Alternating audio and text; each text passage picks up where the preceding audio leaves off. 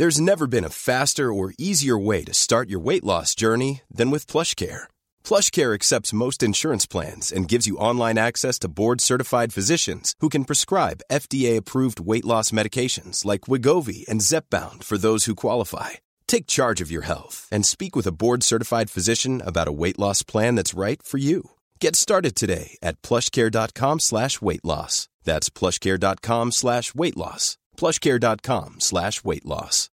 Millions of people have lost weight with personalized plans from Noom. Like Evan, who can't stand salads and still lost 50 pounds. Salads generally for most people are the easy button, right? For me, that wasn't an option. I never really was a salad guy. That's just not who I am. But Noom worked for me. Get your personalized plan today at Noom.com. Real Noom user compensated to provide their story. In 4 weeks, the typical Noom user can expect to lose 1 to 2 pounds per week. Individual results may vary. So, yeah, looking at this map, I mean, Greenland is at least 8 times the size of India. India isn't that small. That's a bad map of India. Yeah, actually, let's just make this podcast about maps. And Mercator projections suck? Yeah, and Mercator projections are terrible. Okay, we're going to talk about Mercator projections for the rest of the podcast. We're ready, and no, please don't turn away. No, listen, we're not actually doing that.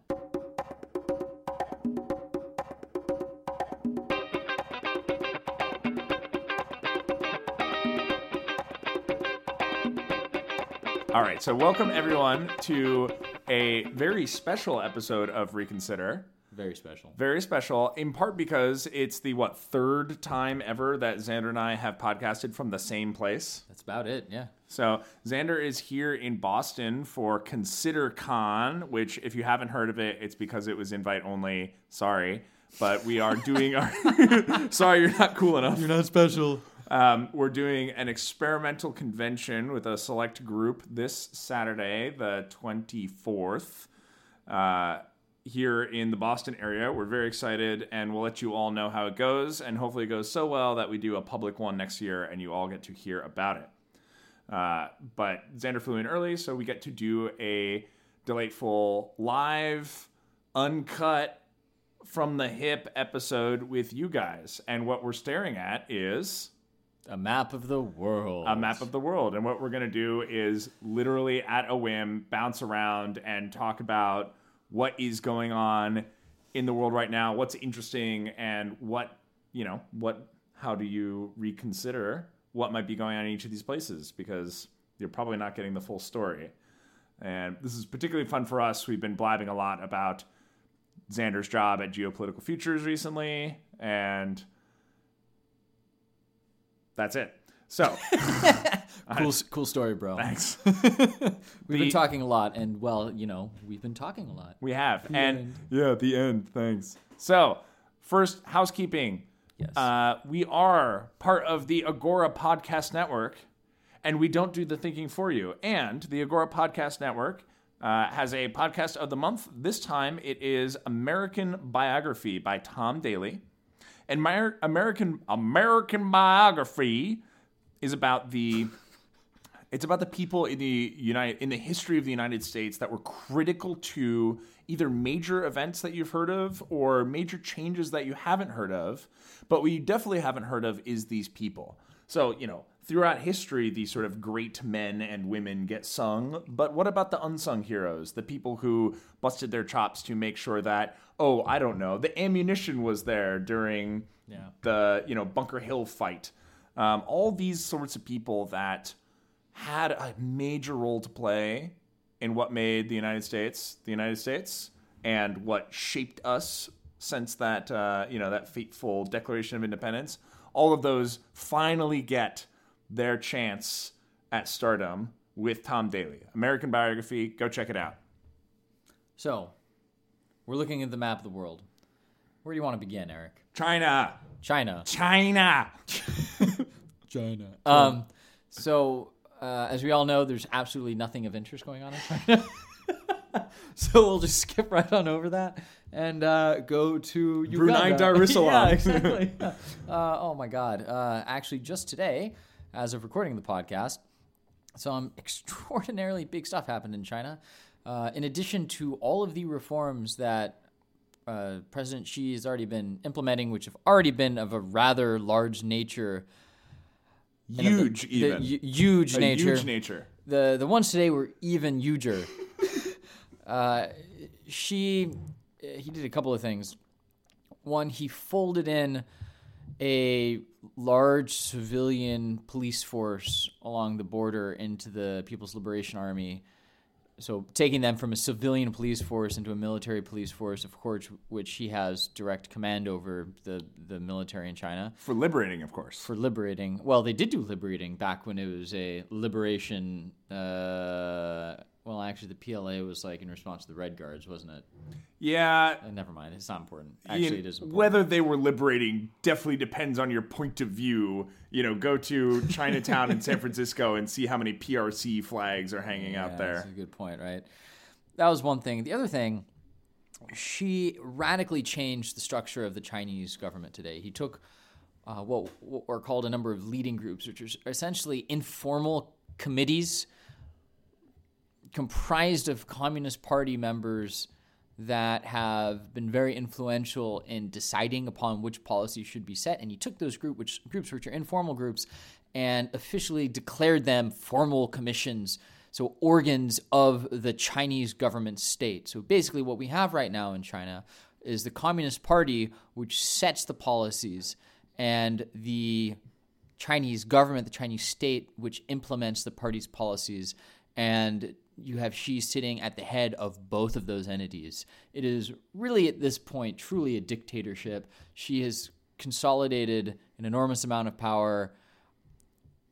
A lot of people will say arguably since the Party Congress in October, but of course it's been going on for a lot longer than that. It's just a lot of things have become formalized in the last couple of months, and today we saw even further steps forward. Yeah, you thought China was a dictatorship before. Wait and see. We're going full dictatorship this time, and, you might be asking, well, why is Xi doing this? Is he just a power-hungry maniac? And of course, one of the interesting things about China is often it's been a very long time since a purely power-hungry maniac has been in charge. You think of people like Gaddafi or Saddam Hussein that are, they're power-hungry maniacs, right? That's just what they do. They're like, you know what? We're just going to stab people with swords and have them walk in front of my children for entertainment. That was the thing Saddam Hussein did. Maniac, right? She's not a maniac. Yeah. And to a large extent, she needed the consent. I mean, to a large extent.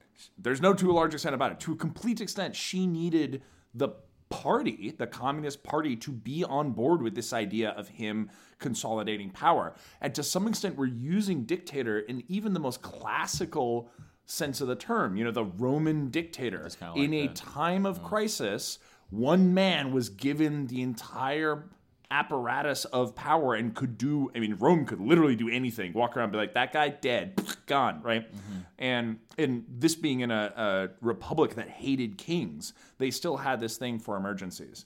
And of course, in China, it's going to be a little bit tougher to undo this because they don't have a 6-month timer on it. But why does she need all this power?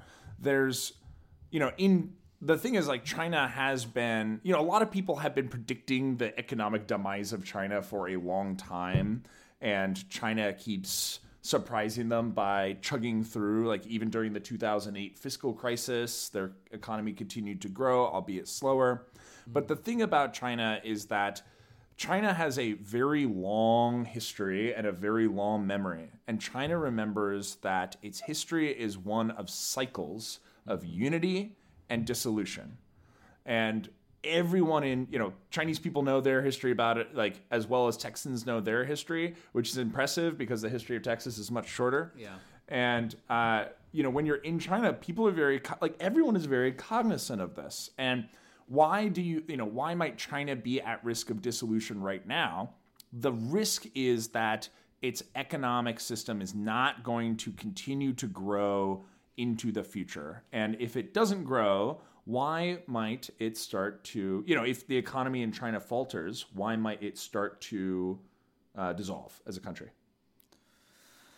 Well, there's this thing that economists like to do, which is to pretend that economics is a thing unto itself. And it's not. It's not. You don't have economics devoid of a political system in which those economic transactions, the economy exists and takes place. You do not in reality have separation of economics from politics to a degree. And in China, if you have the collapse of the economy right now, the country has a tendency to have resistance from the ground up. And a lot of people in China are still not extremely well off. They've been doing a lot better. I think I was looking at some of these stats on the World Bank the other day, and there's a very small percentage of people living under $1.90 a day now, which is the international poverty line. But you still have like 10-ish% under $3.20 a day and quite a bit under $5.50, which, is not awful for China, but it's still pretty poor. And there's just a lot of people who have not shared in the economic wealth that has been generated in the country since Deng's reforms in beginning in the 80s. And in the past, China has suffered from, literally dozens of peasant revolts in response to the government's inability to provide economic welfare for them. And one of the things that sort of everyone in the West that thinks about this a lot believes has prevented that since the rise of the Communist Party has been the fact that China has grown so quickly that either, one, people are right now seeing an improvement in their well-being, or two, believe that that improvement is going to spread to them in time. As long as things continue to grow and the growth is not too isolated along the coasts, because that is where most of the growth is, but as long as it's not too isolated among the coast, there is a belief that, we've been a really poor country for a very, very long time, and finally there is a regime that's bringing us into modernity and bringing us a sense of prosperity. As long as it continues to do so, life will be fine, but if it fails to do so, there may be trouble ahead. So the conventional wisdom is that China is particularly worried about suffering an economic downturn. Now, why might it be sufficiently worried right now about suffering an economic downturn that it's willing to make someone a dictator? Oh, man. How much do we want to talk about China's economy? Let's give it a minute. Okay. The Chinese government has great incentives to keep people employed because if they don't, they face resistance and unrest. They have done this in part by encouraging state banks to lend really a lot of money to state-owned enterprises that are not very competitive and therefore not extremely profitable in order to keep people employed. Of course, money runs out at some point. So they're kind of faced with like printing more money or finding new and creative ways to steal people's money, which is what they did in the last banking crisis when they just depreciated everyone's savings to keep this lending going to companies. But essentially now there's a lot of debt. There's a lot of debt tied up in the real estate market, and a lot of the real economy is tied up in the real estate market, and there's a real estate bubble. And the risk is that if prices go down really quick, then you have instantaneously a lot of the collateral that supports this debt disappearing. You have developers not being able to repay their debt, and people can't pay back their debt. Where's the money gone? Oh no, it's a liquidity crunch. And that's how bad crises start, is debt tied to real estate markets. Just like 10 years ago here in the United States. Very similar. Also similar in certain ways to Japan's crisis in the early 90s. Yes. Yeah. So, yeah, what's interesting, of course, is that if the collateral, if that real estate drops in value, then the people who have loans based on that real estate can't pay back the people they owe money to, and then those folks can't pay the people they owe money to, and et cetera, et cetera, et cetera. That's the liquidity crunch, is really no one can pay anyone now. Money freezes up, and the economy sort of shuts down, which was the reasoning, in fact, behind It was the reasoning behind QE3, right? Was increasing liquidity in the United States market because we were facing a major liquidity crunch. No, that was increasing, QE3 was increasing money availability. QE is quantitative easing. Yes. Which is what the Federal Reserve did after the crisis. I don't know what QE3 was in response to specifically, but the bond buying program that was quantitative easing was to provide liquidity to the market. Aha, I knew it. I think we should move on from China. We should. In fact, the challenge that China is, one of the new challenges that China is facing right now is that President Donald Trump of the United States recently announced tariffs not only on steel and aluminum, but also specifically on Chinese goods being imported to the United States to the effect of $60 billion. As of time of recording, the United States stock market said, we don't like trade wars, even though the president does, and the stock market is down. What's interesting, of course, about many of these tariffs is that they don't apply to the United States local trade partners in North America, that being Canada and Mexico, because of NAFTA, of course, until NAFTA gets renegotiated allegedly. And they also are not going to apply to Australia, which is the United States' biggest overseas supplier of aluminum and a good friend. Mm-hmm. And things would not be good for Australia if they couldn't provide aluminum. Meaning that, really, as far as steel providers go, we've got local steel, Mexican steel, Canadian steel, and Chinese steel. And so it seems more and more that these tariffs are specifically designed to target China. I think looking at this from a favorable light, you're saying, Donald Trump is doing what Donald Trump does best as a business person, which is making a unilateral move to put someone in a tough situation and make it miserable for them to not come to the table and make a deal. And then that move is now a bargaining chip that he's willing to bargain away. And so if you're optimistic, if you're a free marketeer and optimistic, you're thinking this is a bargaining chip that he wants to bargain away with China in order to get China to become a freer trading partner, because it turns out the rules for who can own what and who can trade what and what the tariffs are between the United States and China are indeed pretty imbalanced. If you're looking at this from a less favorable standpoint, you're thinking, oh my God, here come the trade wars. This is no good. Tariffs are bad for everyone. Mercantilism didn't work so well. It worked well at first, right? Because, Great Britain rose on a mercantilist system in its colonies, but then after a while, it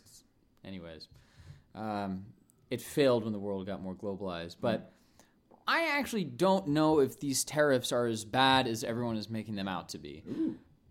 Everyone is saying it's the beginning of a trade war, and admittedly, tariffs are step one in a more protectionist regime, right? But you can't just say tariffs are a thing and therefore there's this other thing. You have to look at the scale of the thing. $60 billion, it's a lot of imports. But how much in terms of total value does the U.S. import from China every year? It depends on the source. I was looking at this earlier today. It's about between 400 and 530 billion. So there's going to be a raise on tariffs of 60 billion out of about $400 to $500 billion worth of U.S. imports from China. And China exports about $2.3 trillion worth of goods to the world. So, a 20% tariff on $60 billion worth of product from China is not going to drive those $60 billion to zero. It might cut it down. Right. Even if it's 50%, that's pretty drastic.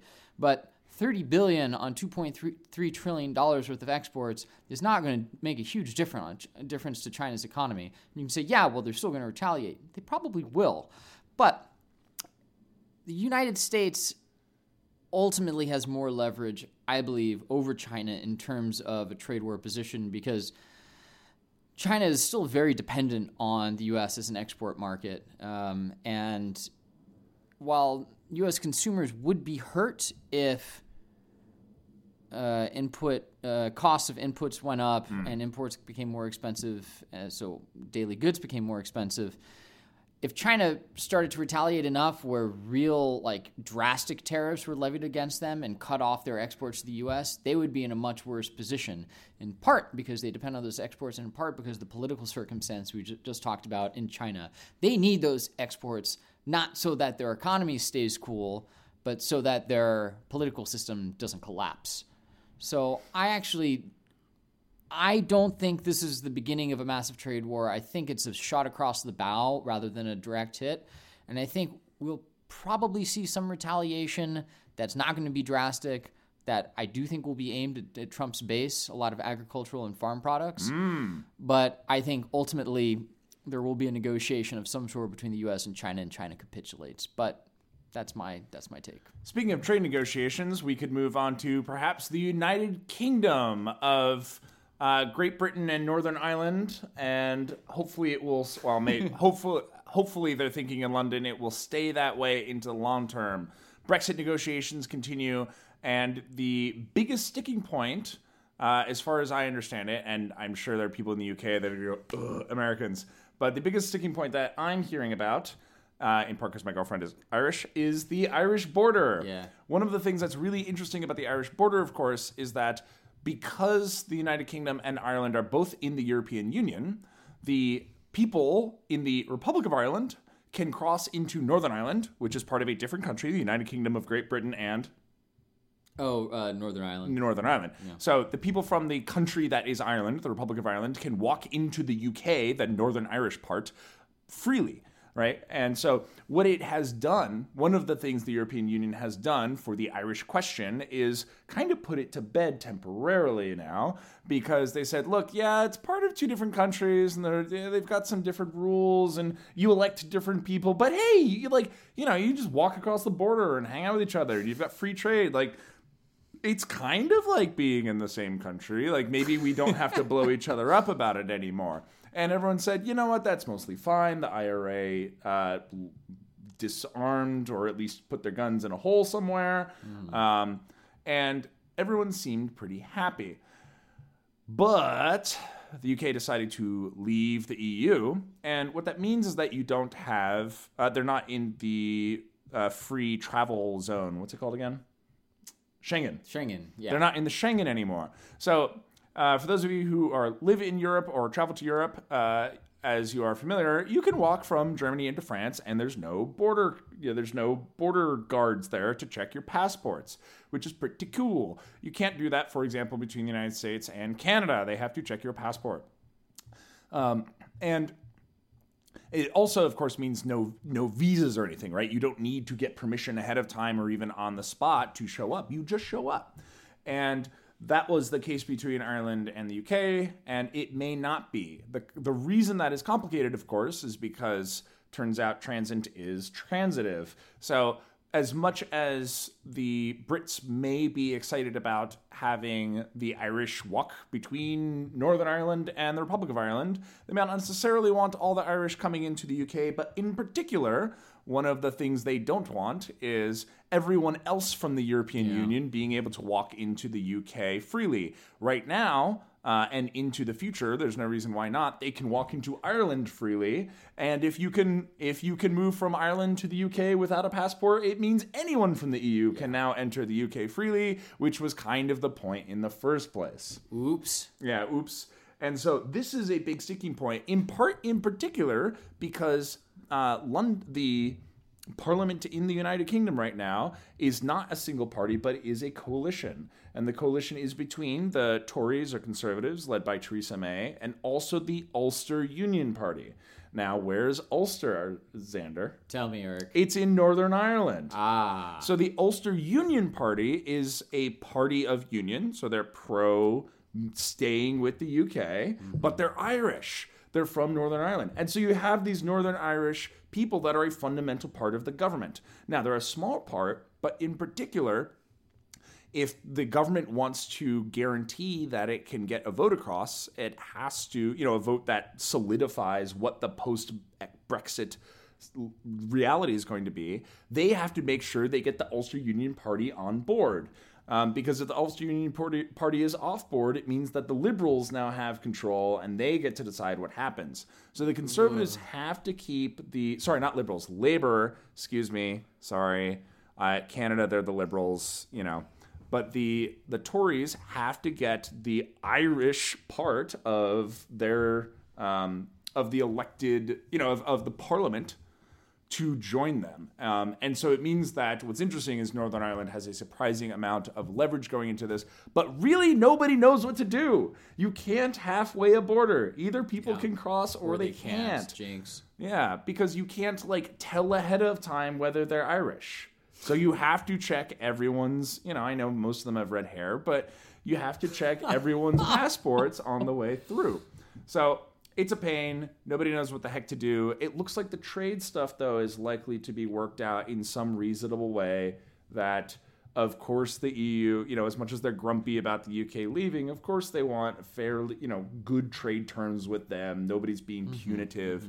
And so the UK is looking for a trade negotiation, much like Norway has with the EU, and EFTA, and that was one of the reasonings behind Brexit was that, look, Norway's fine, they're not part of the EU, everything's okay, sky didn't fall, but of course the pound continues to be low, but the UK economy continues to chug on. Brexit will continue to be a drama going forward, and we'll have when something really cool happens, I'm sure we'll have a podcast episode about it. Yes, it'll be called "Something Really Cool About Brexit Just Happened." That will be the title. That'll be the title. Where are we going next? Let's go to the continent of Africa. And they say the continent of because it was either today or yesterday a big continent-wide free trade agreement just got passed in Africa that comprised something like 40 countries. Interestingly enough, 2 countries, Nigeria and South Africa, which make up, I think I'm going to mess my numbers up here, but something like 20% of African GDP and a very large proportion of the population. Nigeria is the most populous country on the continent of Africa. I think like 120 million people or something like that. 130. Yeah, 130. It's massive. Yeah. It's as big as Russia. And it's much smaller land-wise. Much smaller. Even without the Mercator projection. We're looking at this map, and Greenland is as big as Africa. And, and Canada and Russia. Yeah, and India is, again, tiny, which doesn't make sense. About the size of Mexico. Because that's on the equator, and it should be actually mapped correctly with this projection, right? Yeah. No? Maybe this isn't Mercator. I don't know which one this is. Anyways, this map moderately sucks. But, so this free trade agreement went through. Nigeria and South Africa are like, meh. And it looks like South Africa is going to sign. I don't exactly understand what the hang-up is, but the new South African president, Cyril Ramaphosa, said basically that they are considering it and they were planning to, but they need to check with some stuff. I need to look into this a little bit more. Obviously, I don't have the details down, but this is a new continent-wide free trade agreement that's being held up by a couple of countries. We can drill down on a part of Africa. We can hop somewhere else. That's pretty exciting. Do we know why Nigeria is not doing it? I know nothing about this. I don't either. I only read some of the South African news items because I've been following that country a little bit more. Hey, I heard rumors that in South Africa the government wants to redistribute land owned by white people to black people? It's confiscation without compensation. So, what is this? It's kind of what it sounds like. The South African government is considering, and frankly it's been considering for a long while, taking away land, and mainly land, also some property, but mainly land from primarily white South Africans to redistribute to black South Africans. The rationale behind this is there was institutionalized segregation against apartheid and non-institutionalized segregation, but still serious. I guess it was institutionalized. It just wasn't institutionalized to the degree that it was under apartheid, before apartheid, for decades and decades, and really segregation, even if it wasn't institutionalized for hundreds of years before that, since the Dutch arrived. And so, the African National Congress, the ANC, is a black political party that for decades under the apartheid Afrikaner government was seen as a terrorist organization. Mm-hmm. Mandela was the commander-in-chief, or whatever you call it, for Umkhonto we Sizwe, which is essentially the militant arm of the ANC and was an internationally recognized terrorist organization. Not because they blew people up, but because they sabotaged infrastructure and stuff like that, because they saw it as an armed struggle. So now the ANC is in power. It has been in power since the 90s as a legitimized political party, and since black South Africans comprise the vast majority of the population in South Africa, they're in charge politically. But as part of the apartheid agreement, the black South African government basically let the white former holders of capital and industry retain their property and land and gave them constitutional protection of that land. It kind of froze in place the economic arrangement that existed in 94 at the point of apartheid. And so for a long time, people have been saying, like, that's not fair. What the heck? Like, okay, yeah, we can vote, but we're still living on these, what are they called? I'm losing the word. Townships. These townships where a bunch of black South Africans got basically, it was mass forced relocation. Something like 3 million people were forced to live in really crowded parts of the country, really shitty, infertile land arrangements. They're saying, this isn't fair. We want more land. So what happened was the parliament passed. There's a political party called the EFF. I don't remember what it stands for, but it's a minority party. They're far more radical than the ANC, which is kind of the centrist party, if you want to call it that. They're also really the only party. The EFF proposed this land confiscation, not really a bill, but this motion. It got watered down a little bit by the ANC, but it passed. And what's happening now is they pushed this to a committee that is going to report back by the end of August 30th, to decide whether or not to go forward with this idea. So we should know in a couple of months. Yeah, but the consequences are potentially interesting because regardless of your feelings of the justice of it, what becomes somewhat complex is, okay, you're a white landowner or property owner in South Africa. What do you do between now and August? Do you just liquidate and run? Which some are doing, and Australia has actually created expedited refugee processing for white South Africans who want to flee before their stuff is all taken. Of course, Zimbabwe, formerly Rhodesia, did the same thing in a much less managed process. Guns, yeah, but it was an official state policy to redistribute white land to black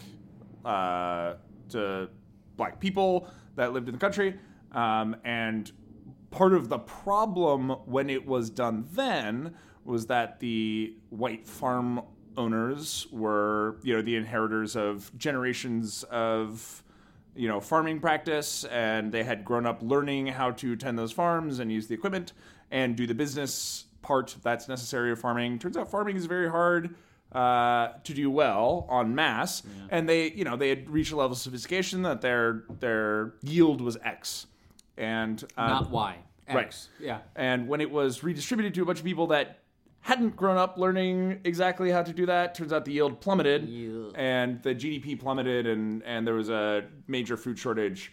So it's definitely one of the things that I am sure the good people of South Africa are cognizant of the history of their neighbor. But it certainly creates, kind of puts the economy in a sticky situation that even if you think, or if you decide like this is the really just thing, it's what should happen, it's also a very scary thing, not just for the people with the land, but for everybody there. Yeah, because frankly, if there's a path towards civil war in South Africa, the first step is massive property confiscation. I'm not saying there will be a civil war, but that's got to be one of the things that happens along the way. Massive resistance among the landed property elite, and an uprising against that to enforce whatever the laws is that it passes. South Africa almost evolved into a civil war in the early 90s when the end of apartheid was going on. A lot of South Africans say it was a full-blown civil war. Many thousands of people were killed.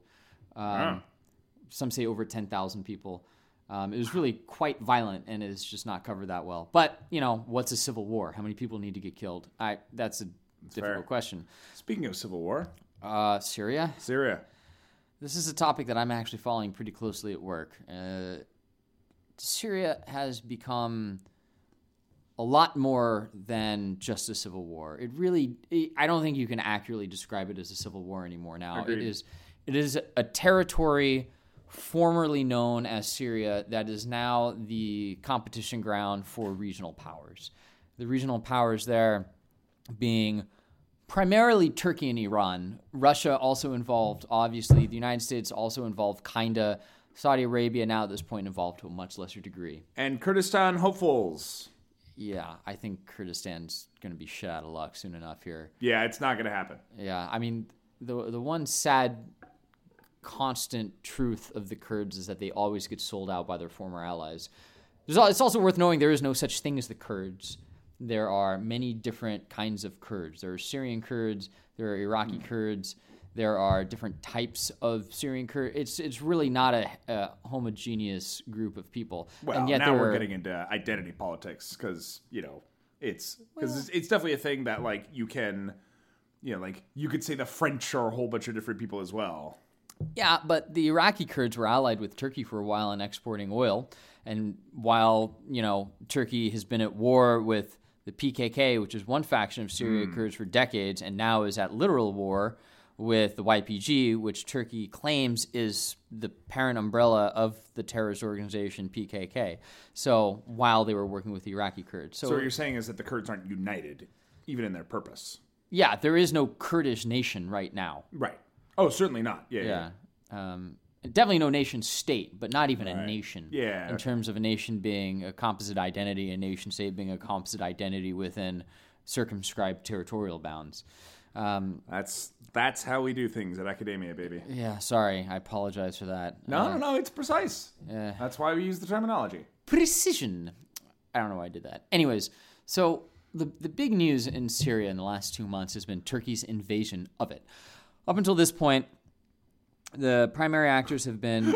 Up until this point, the only people that had invaded Syria were the United States, Iraq, Iran, Hezbollah, sometimes Israel, and Russia. But now also Turkey has invaded. Yes. And sorry we're laughing, but holy crap, this place. It's truly awful.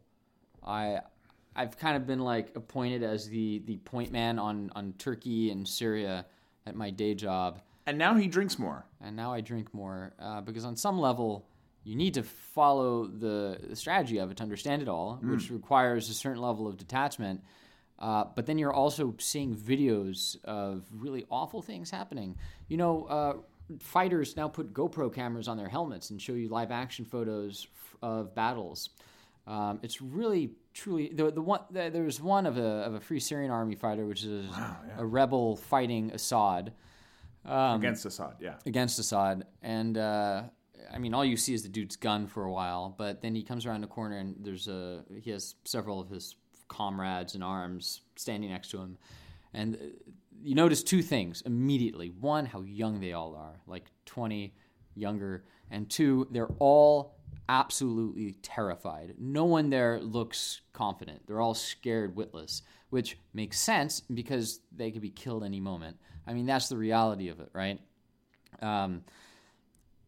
Turkey has invaded Syria about 2 months ago, and up until this point, the primary factions were multitudinous, as Eric said, but primarily Assad trying to retain control of the country, rebels against Assad, which were generally Sunni rebels, sometimes backed by Saudi Arabia, but not always, and less so as time has gone on. Rebels backed by Turkey, but Turkey hadn't been directly involved. Iran had been supporting Assad. Iran had actual Iranian troops deployed in Syria, as well as Iranian militia and proxies like Hezbollah and other such entities. And Russian air support for Assad as well. Exactly. And some ground support, but not like in combat roles. Right. Yeah. And the U.S. had been supporting the Kurds, which had kind of carved out an independent territory for themselves in the north, including this territory Afrin, which is in the northwest of Syria on the border of Turkey. And as we mentioned, Turkey sees these Syrian Kurdish groups as terrorists. So Syria invaded Afrin with its own army and with support from Turkish proxies in late January. And Afrin has fallen now. It is completely in Turkish control. And Turkey is like, all right, now we're going to go on to the city called Manbij, which is just a little further east of Afrin. I remember following Manbij when the Kurds were taking it from ISIS, because ISIS held, if you look at the map right now, a good website is isis.liveuamap.com is the one I like to follow. But if you look at that, like all of the territory that's yellow in Syria for Kurdish, like was black because it was all ISIS, and the Kurds have like clawed and nailed and bled their way across northern Syria, fighting back ISIS the whole way. And Manbij was a major battleground that lasted for months. And they won. And part of the reason they won, and here's where it gets complicated, is because the Kurds in Syria, and let's just call them the YPG right now, which is the acronym for the Kurdish militia group in Syria. That represents their social, or that works under the Socialist Party. Yeah. Yeah. Whose acronym is the PYD. Yes, the PYD. But the YPG is like the militant arm of the Syrian Kurds. Kind of like IRA, Sinn Féin. Et cetera, et cetera. Yeah. The YPG, supported by the United States, because the United States is like, meh, we've been in Iraq for a while. People didn't seem to like how that turned out so well. But it doesn't seem great that we let this group ISIS take over. So why don't we support the Kurds? They will because they're doing a bang-up job killing ISIS. Fuck ISIS. I'll come back to that before we leave Syria. But Syria has been supporting the United States has been supporting the Kurds in the north to fight against ISIS, and the Kurds have generally been following the U.S.'s instructions because they're heavily dependent on them and don't have a lot of other staunch allies. And they love close air support. Yes, that helps a lot. Yes. And when Turkey was like, we're going to go into Afrin, the United States was like, we have no beef with Afrin. Our operations have nothing to do with Afrin. It's not our area of concern. And remember that as wacky as Erdogan has gone, and as like strange and literally Oriental Turkey seems right now, they are a NATO ally. They're a core ally of the United States for the past 70 years. Second largest military in NATO. Indeed. So Turkey came in and took Afrin. And the U.S. has been like, okay, well, whatever. We don't really care about Afrin, even though we are supporting the YPG in other parts of Syria, and the YPG is also in Afrin, which had consequences because it meant that the Kurds were sending reinforcements to Afrin, which defocused the fight on ISIS, which has led to because it wasn't quite done. Yeah. It wasn't over. And now we're seeing a reemergence of ISIS. It's like that damn game of Risk, except actually deadly, where like you thought you finished off the one guy, and then the other guy stabs you in the back, and you have to turn around, and then that one little guy sitting on Australia can just build up his troops and then come back at you. It's just like that. It is. I'm really mad because ISIS still has a foothold. Yeah, it's awful. And now Turkey has consolidated its hold on Afrin. It's like, we need to clear the entire border with Turkey and Syria of this Kurdish terrorist presence. So we're going to go to Manbij next. They've been very vocal about it. And the U.S. is like, listen, guys, we support the Kurds in Manbij. You can't march here. So this has been a really critical test of U.S.-Turkish relations, and it remains to be seen what happens. I have my own guesses. I've written about it some in Geopolitical Futures, but that's the thing to watch for in northern Syria. In southern Syria, in Damascus, you may have heard of this place called Eastern Ghouta, which was in the news a couple of weeks ago. Unless you're Gary Johnson, then you have no idea. Sorry, yes. Continue. The way the news was covering it appropriately was hundreds and hundreds of civilians were getting killed in these just indiscriminate shelling. Yeah, and you think it's just awful, the horrors of war. Why would Russia and Assad do this? And what's even more horrible about it is that there's a logic to it all. And that's what's even more depressing in my mind. Assad does not want Turkey invading its country, and Iran wants it even less because Iran and Turkey are historical enemies. They have fought for hundreds of years, and Iran supports Assad. Iran would much prefer to stop Turkey in Syria before it gets too close to Iran. So Iran would like Assad to move more of its forces to the north as a blocking force to Turkey's invasion so that Turkey can't get too far into Syria. The problem is there was a rebel resistance in this eastern suburb of Damascus called Eastern Ghouta. Yeah, surprisingly close to the capital. Very close, and they had held the territory for years. Assad's been trying to retake it for a long time. The nice way, quote-unquote nice way. And right after the invasion of Afrin by Turkey, you saw this massive step up in indiscriminate bombings of Eastern Ghouta. Gloves came off. He said, I absolutely have to clear these guys from my backfield so that I can go deal with literally another country invading me. Yeah, and it's worked. There's an agreement. It was either today or yesterday where the remaining rebels in Eastern Ghouta agreed to leave and hand over control to Assad. And I cannot believe this, but in exchange for free passage to Idlib, which is a territory in the north where Turkish proxies are fighting. So Turkey is supporting these rebels that the rebels leaving Damascus are now going to go join the fight with and resist Assad's offensive in Idlib. So Assad is attacking Idlib. Turkey is fighting back against Assad. And Assad's like, okay, if you guys leave Damascus, we'll let you go fight us elsewhere in the country. So that happened. And now Assad controls Damascus, except for ISIS, which now controls a suburb in Damascus. And that's one of the places they've reemerged. And my fuck ISIS moment of the day is they took this territory. It's not a big territory. It's a small suburb. And one of the first things they did is they went to a Palestinian refugee camp near Yarmouk and immediately executed 2 people for being apostates. Fuck ISIS. Fuck ISIS. Should we go somewhere else? Yeah, let's go somewhere else.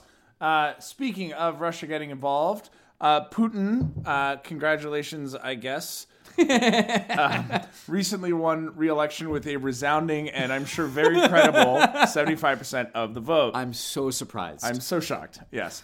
So, of course, Russia is a place where if you disagree with Putin, you're not really allowed to run for election anyway, and you'll probably die of polonium, nerve gas, or some other horrible, horrible way to go. And, of course, there have been 2 attacks on one former Russian spy and one former Russian diplomat, I think. In the UK.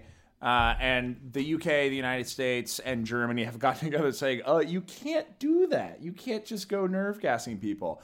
And, of course, Russia's response was, we did not nerve gas anyone. You must have nerve gassed them. That is literally the official Russian response is like the only reasonable explanation for what happened, for why this outspoken critic of Putin died in the UK of nerve gas, was that Theresa May was the one that nerve gassed him. It totally wasn't us, guys. It's a setup against the Russians. It's a setup. They're just framing us. So relations between the West and Russia have degraded even further than they were. And what's interesting is Russia becomes increasingly sort of like diplomatically isolated in the West, but they seem to understand that they still have some leverage, in particular with oil and gas shipments out west, because because they do feel the confidence to be able to make these kinds of moves, deal with the diplomatic repercussions over and over again, and then move on. Yeah. There aren't going to be any real consequences for Russia, and to some extent, because of the kind of nationalist, kind of jingoist style of campaigning that Putin has, that has been so successful for him. The angrier the West gets for Russia running around murdering people in Britain, probably the better it is for kind of like the go Russia rah rah thing. Indeed. I really don't have a lot to add to that. Yeah, I mean, Russia is going to be a thing. Like, Russia is going to be a player that gets away with acting poorly repeatedly. Again, one, because it doesn't care, so it doesn't have the internal repercussions of being a pariah that some other state would. Like, if Denmark became a pariah, they might be very upset about that and elect someone else. Russia, possibly the opposite is true, but as long as they continue to have leverage through oil and gas to the West, there's really only so much the West can do. And as we talked about in an earlier podcast episode, the long-term economics for Russia continue to not be good. So with all these, Putin has been making a lot of moves. He took Crimea. He's gotten bogged down in eastern Ukraine. It still hasn't quite gotten out. He's trying to show that he can project power in Syria, even though it benefits Iran far more than it benefits Russia. To some extent, these moves that Russia has invested in don't have a whole lot of long-term strategic benefit, even though they have had substantial short-term internal domestic political benefit and have kept Putin in power. Indeed. And the only potential long-term strategic benefit I can see is that Putin becomes so popular through these kinds of moves that he can try to reform Russia from the inside in a way that, were he not as popular, the oligarchs would get him. But now, if you have the kind of victory, like repeated electoral victories that he has, even if, there was some ballot stuffing, here and there, it happens. It gives him the capacity to be able to make some moves, even if the oligarchs aren't happy. Right. So he's less hamstrung. There's potential for more reform. It may happen. It may not. Should we talk more about Russia or should we go elsewhere? Let's go elsewhere. All right, where do you want to go? Looking at the map. Burrow's furniture is built for the way you live. From ensuring easy assembly and disassembly to honoring highly requested new colors for their award-winning seating, they always have their customers in mind. Their modular seating is made out of durable materials to last and grow with you. And with Burrow, you always get fast, free shipping. Get up to 60% off during Burrow's Memorial Day sale at burrow.com/ACAST. That's burrow.com/ACAST. burrow.com/ACAST. Millions of people have lost weight with personalized plans from Noom, like Evan, who can't stand salads and still lost 50 pounds. Salads generally for most people are the easy button, right? For me, that wasn't an option. I never really was a salad guy. That's just not who I am. But Noom worked for me. Get your personalized plan today at Noom.com. Real Noom user compensated to provide their story. In 4 weeks, the typical Noom user can expect to lose 1 to 2 pounds per week. Individual results may vary. Hey, Colombia. So last time we talked, peace deal was happening again. Has it happened? I don't even know. Is it done? Is FARC out of the picture? It's complicated. Ah. The peace deal did happen. There was a peace deal. FARC got some stuff in exchange for FARC. FARC was the insurgency, the insurgent group in Colombia, waging an insurgency for the last 55 years. Longest insurgency in the Western Hemisphere to date, right? Longest war. Lots of people dead, even more displaced. Millions of people have been displaced, internally displaced within Colombia. When I was in Colombia, I was in a sort of a smaller town outside of Bogota, and I ended up getting sick and went to the doctor, which was a fun experience because first time I went to a doctor in Spanish, and I ended up getting I had like a stomach something. So Did you get prescribed cocaine? Yes, that is where I'm going with this. I got like a stomach bug, so they needed to rehydrate me, and they put me in a room with an IV, and a nun walks in and sits in next to me, which I know sounds like the setup to a great joke, but I promise you it's not. And she read his last rites, actually. It was dark. Very, very, very pleasant person, and we got chatting a little bit, asked her about, just what it was like to travel throughout Colombia, and she said that Colombia was the most beautiful place in the world. It is there is unimaginable beauty throughout the country, and which makes sense that she's traveled to actually not like just cities within Colombia, but seen the full extent of it. But that war has just destroyed all of it.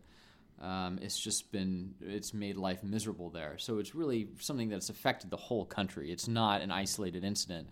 And so this peace deal that FARC, which was the biggest insurgent group in Colombia, there are several, made with the government, when was it? End of 2016 or early 2017. There's complications. I think it got finalized early 2017. Let's go with that. Yeah. So they have begun laying down their arms, and it has been progressing. Some FARC groups, like subgroups, have not wanted to lay down arms, though, so they've been resisting. That sounds like a losing proposition. Yeah, I know, right? But, when you make a lot of money selling drugs, you don't want to stop selling drugs, and you need guns to defend yourself. And then there's the second biggest insurgent group, ELN, which has kept fighting the government. Because they want to generate more leverage in their negotiations, they've been launching more attacks, including bombings and attacks on security forces and whatnot. So there is a peace deal moving forward. There's a presidential election coming up, and a lot of people think that the peace deal has not been executed very well. So there is a faction that is calling for a revision to it, or at least harsher implementation of it. So it's better than it was 10 years ago. Well, yeah. Yeah.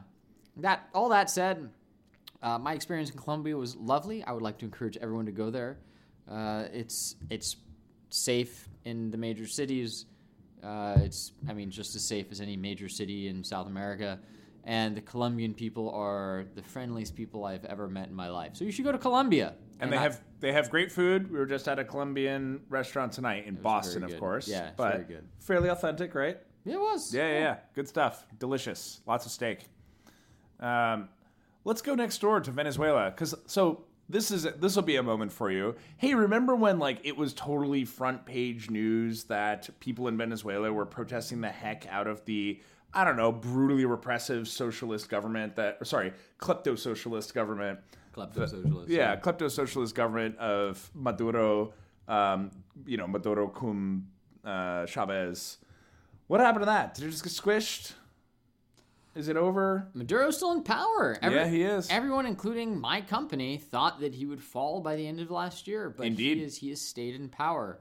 And the best explanation I have for that so far is to stay in power, you need people willing to follow your orders who have guns. And people with guns will stop following your orders when you stop paying them. Right. So we thought, well, he's running out of money and the price of oil is low, and that's the main source of revenue for the state. Someone gave him money. Russia. Yeah, Russia's been making investments in Venezuelan oil fields or oil reserves. And, Refinance their debt, right? Yes, refinance their debt. They've been, against all odds, been able to just continually roll over their debt and keep it going. So Maduro's still in power, and it doesn't look like it's cracking anytime soon, but I don't know how it resolves itself, frankly. Right. Because you think that are there issues long term with actually paying back that debt? You can roll it over and over again, but at some point you got to pay it. The price of oil is higher now, but it can't stay high forever. So how much money can you generate from that? And at some point, Russia's going to, I presume, stop pumping money into the country because it has its own economic issues. Right. I don't know. I follow this stuff daily, and I still don't have a great read on how Venezuela plays out, aside from Maduro falls at some point. Or maybe he doesn't fall, but there's some sort of transition process where a power-sharing agreement between whichever factions he represents in the opposition agree on something. But I just... Always works out well. Yeah, right. One thing about political agreements is that no one's ever happy. Yeah. And that's a reconsider moment. Political compromise doesn't mean that you're happy. It means that neither you nor the person that you were debating with is happy walking away from it. Oh, yeah. Definitely, as far as I could tell, compromise in America means you did exactly what I wanted. Yeah, that's not how compromise works. No. But compromise is the best alternative. Indeed. Because the alternative is just yelling at each other and using wedging or rhetoric. Murdering, as we talked about in a previous episode about punching Nazis.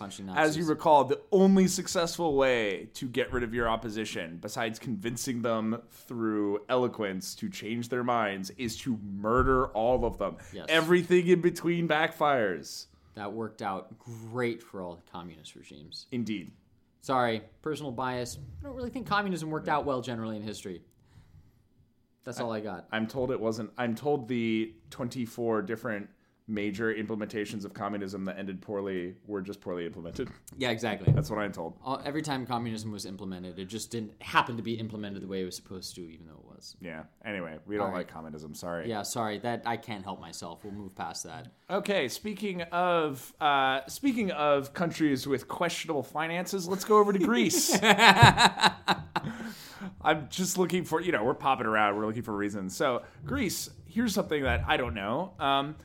Greece was also something that was in the headlines because they were dead broke. And, austerity and collapsing economy, and they owed the Germans a bunch of money, and, it's not on fire. Now, I know Greece has sold, a lot of its assets, but are they on their way out? Is it just become the new norm for them to be totally broke? Or are they, it seems like the crisis didn't turn into chaos and people with pitchforks in the streets going after the bourgeoisie to grab their money and such like that. So what's going on there? Do we know? Yeah, one of the big challenges in Greece was The IMF didn't want to agree to provide much bailout funding unless a number of conditions were met. So Germany was kind of left on the hook for a while. Later on, some of the IMF's conditions were met, and they kind of shifted on their conditions a little bit. So they actually agreed to match some of Germany's funding, which was kind of Germany's precondition towards additional funding above and beyond the funding they already provided. So Greece ended up getting more bailout funds and free money. That free money that needs to get repaid in theory. Oh, okay. So free money. Yeah, right, exactly. Got it. They implemented austerity measures. The economy is hurt.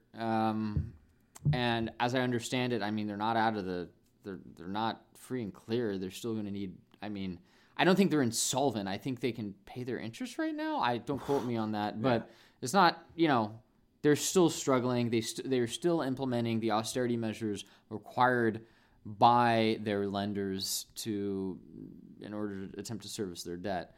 I actually think the more interesting thing about Greece going on right now is the resurgent rivalry with Turkey. Oh, I was thinking Macedonia. Oh, Macedonia is also a thing. But funny enough, Turkey is supporting Macedonia's EU bid because Turkey doesn't like Greece. Shocking. Yes, right. Yes. Well, I don't know why Turkey doesn't like Greece. I don't know what Greece ever did to Turkey. Well... Oh, World War I? Well, kind of. Kind of. If you go before that, Greece was a territory of the Ottoman Empire. Yeah. That in the mid-19th century, following all those romantic revolutions in France and Europe, the Balkans kind of said, hey, that revolution stuff sounds like a kind of a good idea. I feel more like a Greek than I do an Ottoman, so let's make our own nation. Sounds pretty good, right? Sounds reasonable. We was going pretty good about 2,000 years ago. Why shouldn't we revert back to something like that? Yeah, Aristotle, Plato, Socrates. Seems like they had it all figured out. They beat the Persians. Things were grand. Yeah. So they rebelled, and Greece was one of the first Balkan territories to break away from the Ottoman Empire, which put an enormous amount of stress on the Ottoman Empire because the Balkans was one of the main sources of revenue for the Ottomans. They were already on the retreat by the 19th century. The Ottoman Empire was really contracting as of sort of early in the 18th century. Dude, you know you're having a bad time when the Balkans are your main source of revenue. Yeah, this is valid. So that went on for a while, and then more Balkan nation states succeeded following Greece's example. And the Ottoman Empire shrank until World War I, and then it got dissolved immediately after that, or very soon after that. It actually wasn't 1918, it was like 1923. But, indeed. That's not incredibly relevant. And then Ataturk shows up, genocide, Turkey.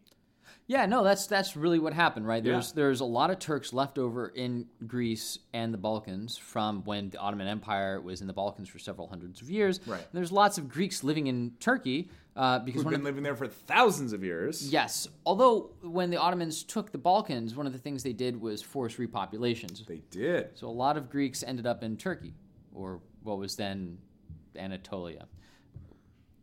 Right. The region within the Ottoman Empire called. But then after the Turkish Revolution, they just moved them back to Greece. Yeah, they're like, you know what? This whole Ottoman Empire thing was great. It was multicultural, but it doesn't exist anymore. And we're going for ethno-state now. Yeah. Homogeneous ethno-state. We're Turks. Yeah. And you're not, so get out. Yeah. And there were massacres on both sides. Oh, it was terrible. Greeks killed a lot of Turks. Turks killed a lot of Greeks. And the one thing to remember about the Balkans and the Caucasus both is that everyone kills everyone else. And the numbers might be more or less on one side or another. You certainly are on Turkey's side when it comes to the Armenian genocide. But plenty of Armenians slaughtered Turks before the genocide happened too. So it means everyone's got a victim story. Yeah. Everyone can make anyone else the enemy if they want to. Exactly. The geopolitical rationale behind it is Greece is not a single block of land on the continent. It has lots and lots and lots of little islands in the Aegean Sea, which is sort of the northeastern part of the Mediterranean Sea, which is right next to Turkey. And Turkey would very much like to have that whole area secure for itself. This would be very nice. It'd be very nice, especially Cyprus, because I don't know if you've heard, but Cyprus, just in the last year, I think it was the year, maybe it's the last 2 years, lots of new natural gas reserves off Cyprus that can potentially supply fuel for all of Europe. Really? Yeah. That's a lot. That's what the head of ENI said the other day, which is the Italian oil and gas company. Oh, sorry, you're telling our listeners. Yeah. Obviously, I know what that is. Obviously. So Turkey wants to control the Eastern Mediterranean because the Eastern Mediterranean has been really critical for its security throughout the Ottoman times. There's also this natural resource thing. And if Turkey can sell natural gas to Europe, that does two things for Turkey. One, it gives them revenue, and Turkey's economy is having some challenges. Yeah. It's grown a lot, but it's grown a lot with inflation and lots of external debt, which is dangerous because the lira is becoming cheap, and cheap currency makes it hard to repay debt in other currencies. So more revenue would be swell. But then also, as you mentioned, Russia sells a lot of natural gas to Europe. Yeah. So if Turkey can start providing natural gas to Europe instead of Russia, Russia has been Turkey's other historical enemy besides Iran. Indeed. All throughout the 18th century, like 12 wars they fought with Russia in the course of 100 years. And Turkey would sure love to be able to put the economic pressure on Russia by supplying Europe with an alternate source of natural gas. More like an economic knife right into the gut. Right into the gut. Yeah, it's bad stuff. So that's one of the more interesting things going on with Greece right now. There's been a lot. I mean, so Cyprus is half Turkey, half Greece. 50% Turkish, 50% Greek, 100% mayhem. I'd watch that movie. The Turkish part of Cyprus. God, it's like an 80. It would be like an 80s buddy cop film where you have the Muslim Turk and the Christian Greek cop working together in Cyprus to stop the Russians Russians. Yeah, there we go. Hollywood, if you're listening, you know what to do. They solve the crime, and at the end of the movie, they have their arms around each other and then start stabbing each other in the gut. Oh God. So where was I going with this? Cyprus, something. Cyprus is half Greek, half Turkish, and North Korea. I guess we had to cover that one, didn't we? So there's it is renewed a thing. conflict where I think it's otherwise there was. Did you know that saying "it's a thing" is a thing? Yeah, you did. Where else are we going? I hate that. Good. Okay, so North Korea. So what I know of recently, here's what's happened, and of course it hasn't gotten as much news because you just don't sell as many ads with clicks or whatever the sales channel is these days. With nuance as you do with, oh my God, we're literally all going to die. There's going to be literally World War III and we're all going to get nuked to death. Hey, Eric, did you know that literally we're all going to die and there's going to be World War III and we're all going to be nuked to death? Buy our program.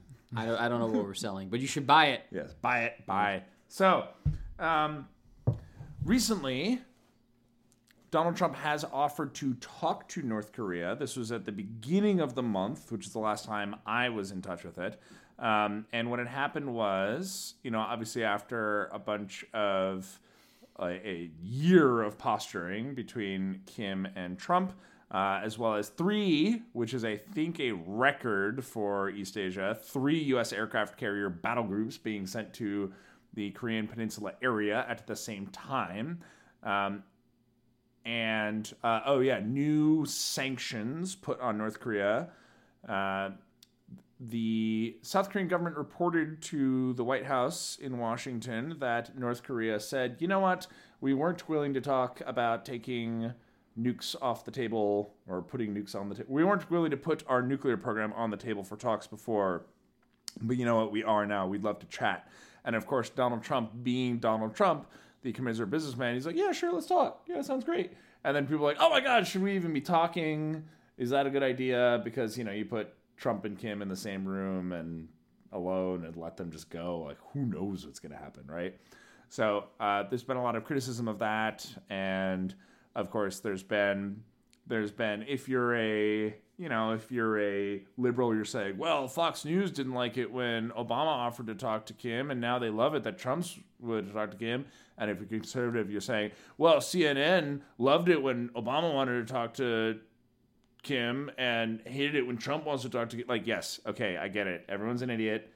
But the question is it actually a good idea? And what's actually going to happen now that Trump said some stuff? Because we all know he loves to change his mind. As I understand it, Kim never offered to stop the nuclear program. He offered to stop ICBM testing. Okay. Which is actually, I think, a pretty important distinction because let's say That's a precondition that's met. Trump's like, okay, fine. ICBM tests, stopping, we'll take that. Oh, as a precondition. Kim said he'd be willing to stop ICBM tests in order to have talks. Okay. And you can imagine a situation where North Korea is like, all right, you know what? We're going to stop nuclear tests. That'll be our agreement. We'll stop ICBM tests. And ICBMs are the things that threaten the U.S. because they are intercontinental ballistic missiles. They are not the only kind of ballistic missiles. There are intermediate-range ballistic missiles and medium-range ballistic missiles, all of which can hit Japan and Korea. And maybe some of them Guam, but not certainly the U.S. homeland. But it's really just, if you don't have the ability to hit the United States homeland, they don't care. You're like, nuking Guam, it's just such a bad idea. Like, that is a death sentence. It's true. Or a suicide. There we go, whatever.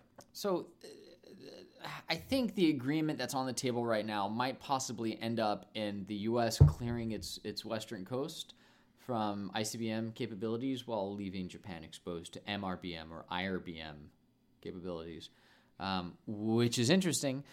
But the current status of this, as I understand it, is South Korea sent a delegation up to North Korea, met with Kim personally over a dinner with him and his sister, who was down in the Winter Olympics. Oh, yeah. She was the one that everyone liked for some reason. Yeah. Even though she's a brutal dictator. Yeah. Well, sister of a brutal dictator. Fine. Yeah. Benefit part of the brutal dictatorship family. Yeah, I don't know what was going on with that. I remember reading an article that's like, you know, Kim Jong-un's sister outshines VP Mike Pence. It's like, why are we comparing these two humans? Like, what is going on? I don't understand. On the one hand, Mike Pence is an older gentleman who has lost his looks, and on the other hand, while Kim Jong-un's sister is younger and potentially more attractive, also oversees concentration camps with hundreds of thousands of people detained in them. Yeah. So, you know, it's really incomparable. Mike Pence loses. Exactly. It's just like, I have no idea where that came from, but I kept seeing it over and over again. Oh, it's God. Like, let's talk about these two people in the same sentence. We should let the pundits think for us, Eric.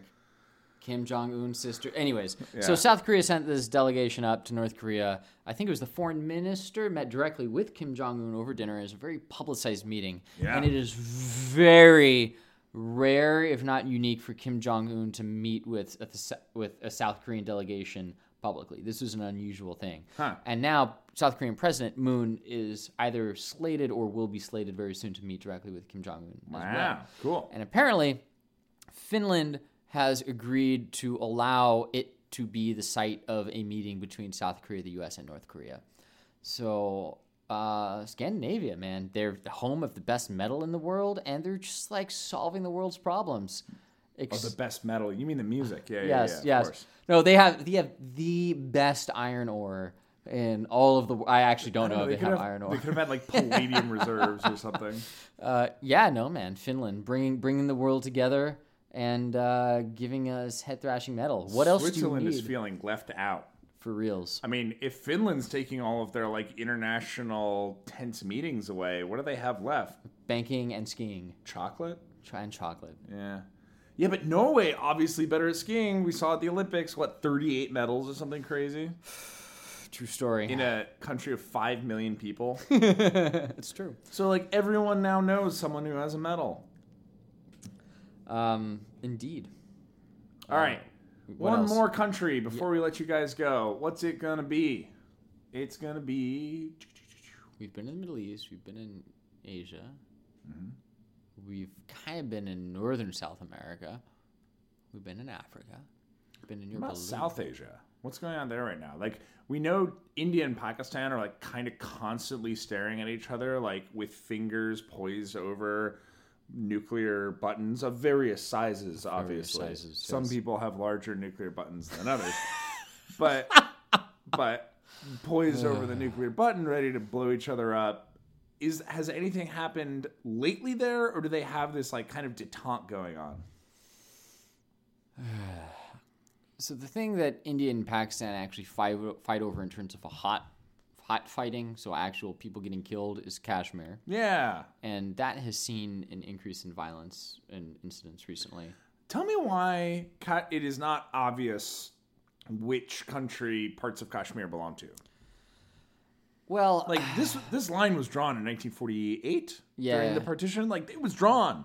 Well, one side claimed it was part of theirs, and the other side claimed it was part of theirs, and they didn't agree on it. From 1948 onward.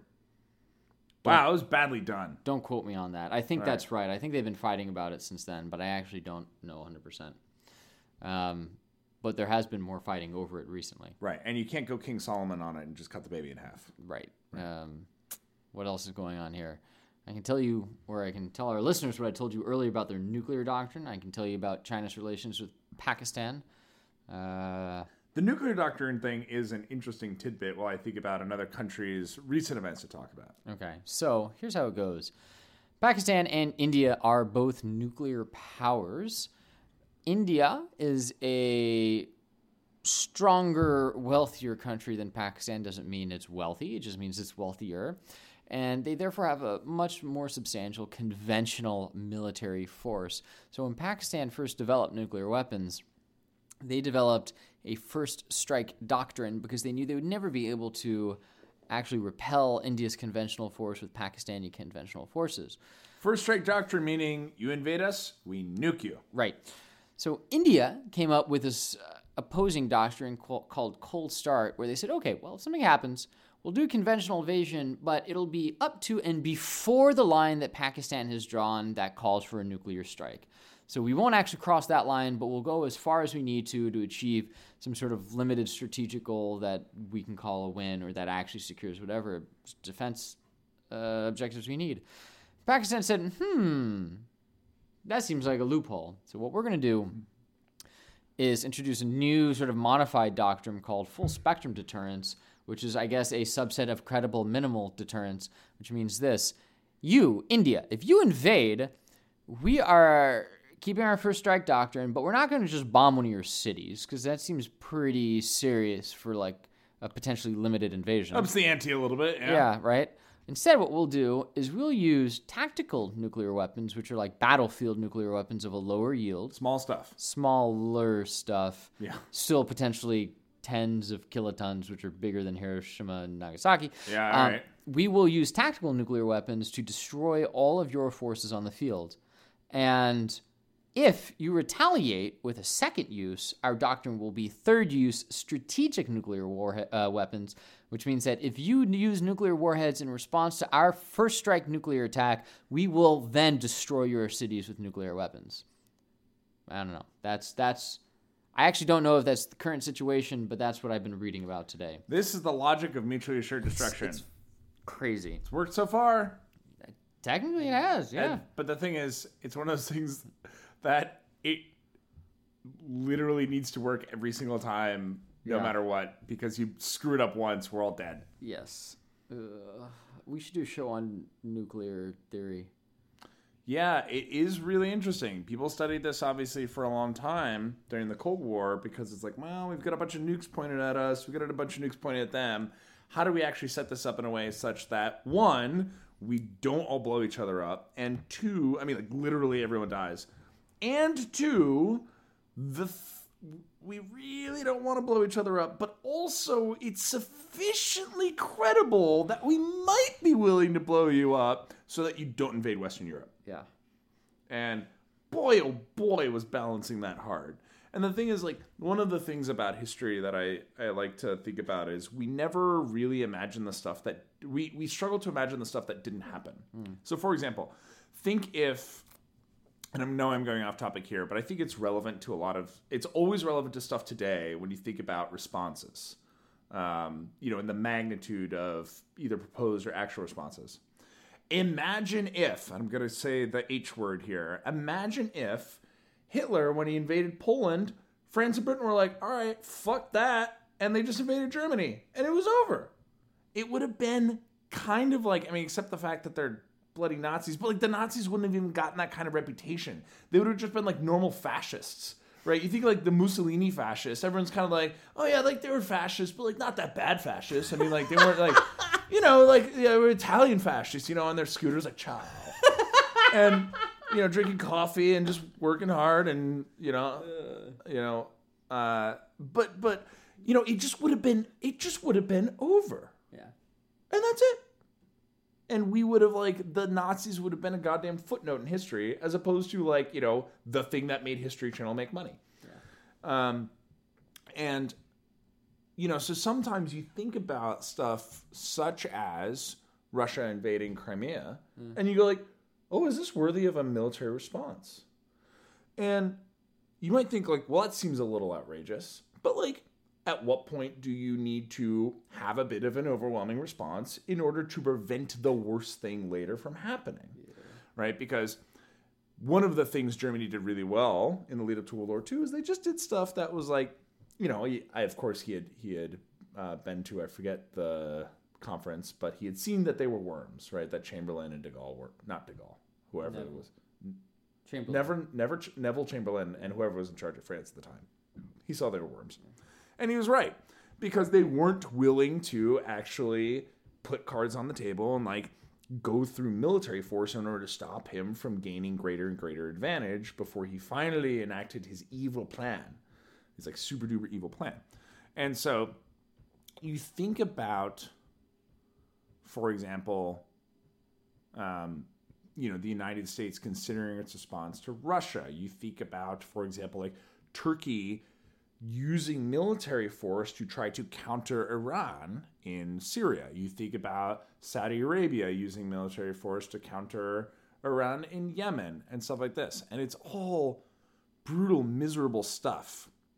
But I would make the case that the worst, most destructive, most horrible and shameful period of human history was allowed to happen because good people did not have the courage and the gumption to use military force when it would have saved the world from that horror.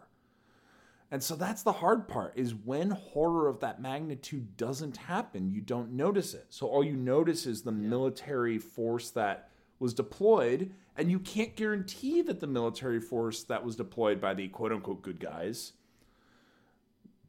did stop that horror, because you didn't see the horror. Yeah. So you can criticize, you can whine, you can throw rocks, and you can say, oh, maybe we should just like give peace a chance, man. Or maybe we shouldn't be so active, like all of this war, it's bad. But what we don't know, what we cannot count, and therefore we can only guess at, is what is being prevented, what horrors are being prevented and have been prevented throughout history by the willingness to, enforce deterrence. And I happen to be a big fan of the first Gulf War, 1991. Sure. I think that was one of the most important moves in history, in recent history, of, okay, the Cold War's over. Saddam Hussein goes, Cold War's over. All bets are off. Now I get to do what I want. I'm going to invade Kuwait. And the United States was like, absolutely not. We're going to put together a coalition and we're going to curb stomp you. And it was bloody and people died and it was terrible. And it enforced the notion of deterrence. That wasn't just about deterring invasion of a neighboring country. It was about protecting Saudi oil fields that at the time the U.S. was still highly dependent on. So the invasion of Kuwait by Iraq was actually a direct threat to the United States. It wasn't just, hey, let's preserve this international order, which was part of it. Yeah. It was, you're in Kuwait. Kuwait borders Saudi Arabia. That's a direct threat to how we get a lot of our oil in the early 90s. Wait, but doesn't Iraq already border Saudi Arabia? Yeah. You're right. Iraq directly borders Saudi Arabia, but Saudi Arabia's oil fields are in the Persian Gulf. Oh, right, yeah. And the rest of it's just desert. Yeah. So who cares? Yeah, if Iraq invades the middle of Saudi Arabia, it doesn't get to oil necessarily. Okay, fine. Yeah. But anyway, so we have taken you on a rapid-fire tour of the world and what's going on as of today, this March 22nd, 2018, and I'm sure you'll hear about it a few days later. We are off to ConsiderCon. Xander, it's a ton of fun getting a blab with you. It's always a ton of fun getting to blab about the world with you, brah. So remember, dear listeners, don't let the pundits or even us in our moments of weakness do the thinking for you as much as we'd love to. Pause, reconsider, and always challenge us. So if there's anything you heard today that you'd like to ask more about, challenge, discuss, etc., let us know. Twitter, ReconsiderPod. Facebook, ReconsiderPod. We'd love to hear from you. This is Eric signing off. This is Xander signing off. We'll see you next time, folks.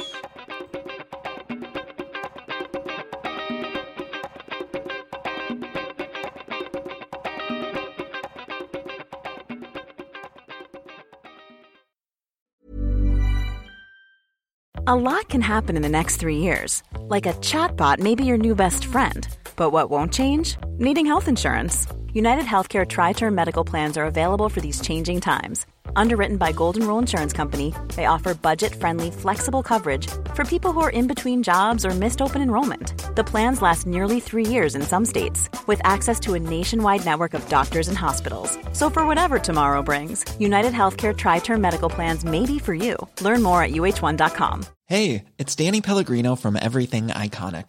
Ready to upgrade your style game without blowing your budget? Check out Quince. They've got all the good stuff, shirts and polos, activewear, and fine leather goods, all at 50 to 80% less than other high-end brands. And the best part? They're all about safe, ethical, and responsible manufacturing. Get that luxury vibe without the luxury price tag. Hit up quince.com/upgrade for free shipping and 365-day returns on your next order. That's quince.com/upgrade.